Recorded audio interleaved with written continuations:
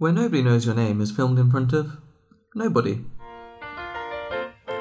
Hello there, we are discussing episode 20 of season 2. I'm James. And I'm John, and this episode is Norman's Conquest. And it was released on the 23rd of February 1984. It was written by Lissa Levin and directed by James Burrows. Who else? I don't think anyone else has done one. An interesting episode. It was a bit different, tonally quite different from other episodes, I think. It was a weird one. It kind of threw me because I wasn't knowing what to expect from it. The order of the episodes in this season have been quite strange for me, actually. Yeah. We talked before about an episode where Sam and Dan broke up and then the next episode together. A couple of episodes, Norm and Vera got back together. Now that they are still together, but it's kind of threw it all back into jeopardy again, I guess. And it seems almost for the sake of narrative rather than character. Yeah. But I'm sure we'll discuss that. So they could write an episode. Yeah. Yeah, and it kind of feels like if it was placed maybe even towards the beginning of the series where Norm and Vera had broken up, it might make more sense. Because of context, yeah. But it just feels a bit misplaced, and we'll get into that as we go on. Should we begin with the cold open, which is a bit more light-hearted? There's a group of old women using the pool room. The Golden 80s Club. They order a large round of drinks, and Carla tricks Diane into carrying them all at once, including carrying a pint glass on her head because she's ran out of hands. Yeah, so Carla kind of almost... Actually, it's almost like a peer pressure, like... You know, a real waitress would carry them all at once. And that's what leads Diane to having a pint on her head as she slowly walks down the corridor. And this bunch of old widows and spinsters... That's a quote. I didn't call them that. And this is also a quote. Get together to play Connect the Liver Spots. It sounds like a cross between Operation and Connect 4.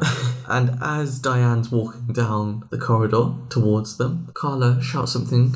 What did she shout, James? Look, it's Lawrence Welk. And he used to present a variety show in the 1950s. So naturally, all of these golden 80s spinsters and widows, full Skexes. And they drank his assets. They stampede. Like that scene from The Lion King. Yeah. And Diane's caught in the stampede and the glasses go everywhere. Lovely little cold open. Yeah, it is a funny one. I guess this theme of almost peer pressure or pressuring someone to do something carries through into the main episode as Norm brings a client of his accountancy business to Cheers to celebrate a successful deal. And this is Emily Phillips, who he brings to the bar. Portrayed by Anne Scudine. He brings her to the bar for the drink and they celebrate. The regulars around the bar believe that she's interested in Norm and start to sort of pressure Norm into making advances. And as we know, a couple of weeks ago, Norm and Vera, his wife, got back together, which has been a big plot point throughout the series. So this idea of Norm being adulterous to her feels really, really wrong. Let's talk about Anne for a moment, what she's been in. Her notable roles include Linda in one of your favourite TV shows, Beretta. Ah, yeah, I watched all of Beretta. Main character Sarah Frank in Paper Dolls, and main character Kate Tanner in Alf. Alan Koss returns as Al, and Tim Cunningham. Now, who's he playing in this episode? Surely not Tim. It's Tim. It's Tim? Yeah. Steve Gianelli's first episode, where he is credited as Steve, following No Help Wanted, where he played customer number 2. These are the ones which are pressuring Norm quite a bit. Yeah, go on. And I'd say it's probably one of their biggest roles so far. I don't think either of them were in The Boys in the Bar. It's certainly one of the ones where the mass populace of Cheers do get more involved. They're all egging Norm on quite heavily, and he kind of goes along with it quite a bit. Where were your opinions on it, James? Just leave him alone. Yeah, he just came for a drink. So let Norm do his own thing. He's back with his wife now. Norm offers to, says, why don't we get out of here and go for dinner? And she says, how about we go back to my place? And Norm was like... Danger zone. Yeah. You saw the sirens go off in his head. Yeah, so they go and some time passes. Couple of hours, is it? The bar gets a call, coach answers, and it's Emily Phillips asking if Norm's arrived at the bar because he did a runner on her. And it actually kind of reminds me of a couple of episodes ago with Cliff's Rocky Moments, where Cliff ran from a fight and he was caught almost between Carla's advice and Diane's advice. And Norm's in a similar situation where he's stuck between advice of Carla and a lot of the other people in the bar and Diane's opinions. And just like Cliff, he ran from the situation. Both of them, I think, did the right thing to run. I think so. The difference is, Norm comes back... Pretending. And he's like... She's an animal! He's untucked his shirt, He's used a hoover to put a hickey on his neck, which is a bit disgusting. Returned to the bar as a bit of a mess. Even though everyone in the bar knows that she called going, "Where's your boy Norm?"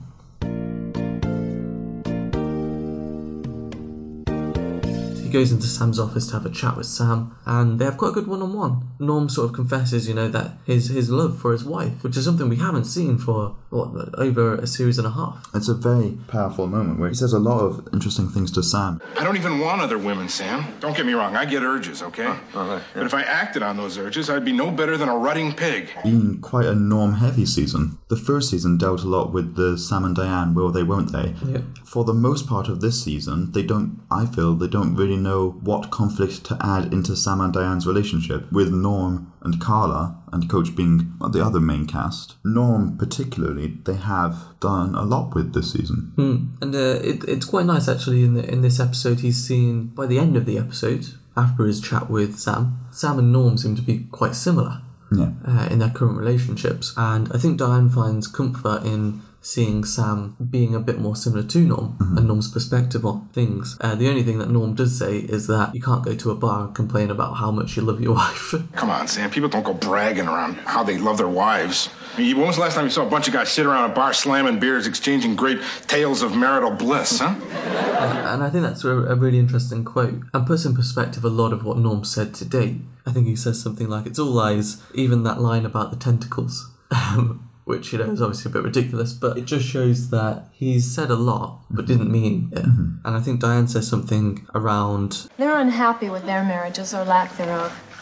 And they're waiting out there for you to throw yours away and lower yourself to their level. You pointed out something about the jokes there. An early quote is, "You're always making these crass adolescent jokes about Vera, and that's getting you into trouble. This woman probably takes you seriously. And now she thinks that you don't care about your wife." Another thing you said was that they've become quite similar to Sam and Norm. Sam even says to Norm, "You may not believe me, but I envy you. I used to think that the more women I conquered, the more it'd make me a man. And now I guess I'm just looking for the right one." It is an interesting story of how these two characters come together in the end. Obviously, the themes of fidelity and trust play into this relationship. I thought there was elements of sexism in it. There's a lot of, crass comments. Class comments, there's a lot of, for lack of a better phrase, ball and chain comments. This happens a lot in stand-up routines in the 70s and 80s where people would make jokes about their wife at home, I think the most poignant way they addressed this was in the quote, "Norman, has it come to this? Are you going to sell your virtue to the first person who buys you a drink in a bar? If you were a woman, I think we'd have a name for you." which Coach misunderstands and says, I kind of like Becky. It is interesting how those different lifestyles and parallels between them are addressed.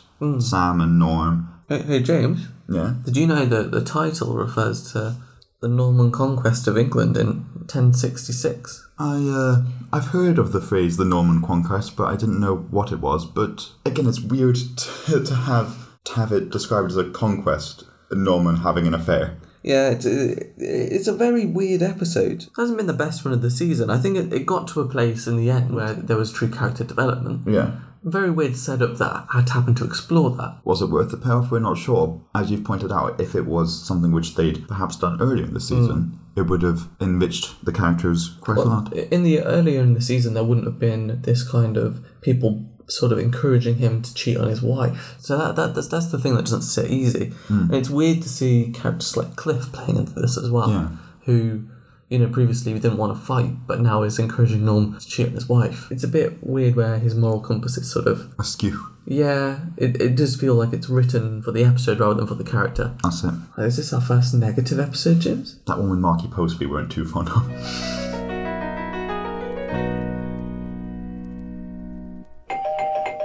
Looks like Cliff has brought some trivia for us.